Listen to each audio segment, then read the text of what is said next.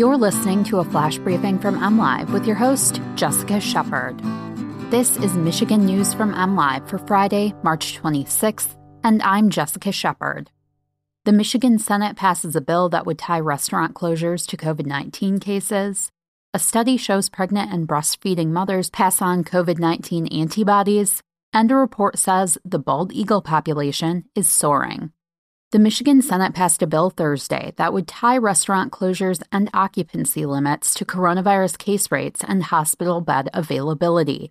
Under SB 250, restaurants would not be able to open or host events if the state has a coronavirus test positivity rate greater than 20% for no less than 14 consecutive days, or if more than 20% of the state's hospital beds were filled to treat coronavirus patients.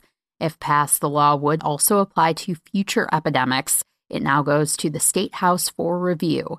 As of Monday, Michigan officials were tracking 202 new coronavirus outbreaks within the last week, combined with 563 ongoing clusters that were noted in previous outbreak reports. The health department is aware of 765 active outbreaks throughout the state. Earlier this week, the Senate passed a bill that would stop state and county health departments from banning family gatherings during an emergency like a pandemic.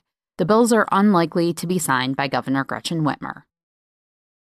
Pregnant or breastfeeding mothers who are vaccinated against COVID-19 can transfer antibodies to fetuses and breastfeeding children, according to a recent study published by the American Journal of Obstetrics and Gynecology. The study, which looked at 131 reproductive age vaccine recipients, including 84 who were pregnant and 31 who were lactating, found antibodies in all of the umbilical cord blood and breast milk samples it collected, indicating antibodies were passed from mother to fetus or mother to child.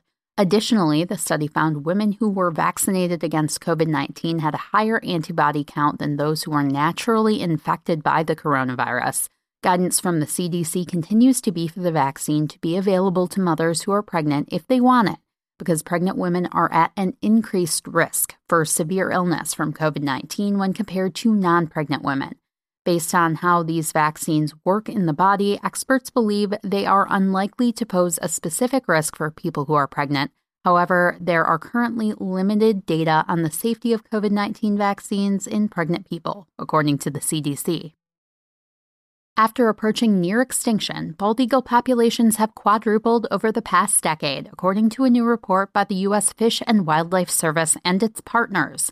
The iconic bird of prey was nearly wiped out in the mid-20th century, reaching an all-time low of 417 known nesting pairs in 1963 in the lower 48 states. But after years of protection and conservation efforts, including the banning of the pesticide DDT, the bald eagle population has now rebounded to more than 71,400 nesting pairs. According to scientists from the U.S. Fish and Wildlife Service's Migratory Bird Program, the bald eagle population in the lower 48 states has climbed to an estimated 316,000 individuals, a rapid increase from numbers counted in 2009, the last time the data was collected. The recovery of the bald eagle is one of the most well-known conservation success stories of all time, said Service Principal Deputy Director Martha Williams in a statement. You can always find the latest Michigan news by visiting mlive.com, and make sure to follow us on Facebook and Twitter. We'll be back here Monday with more Michigan news from MLive.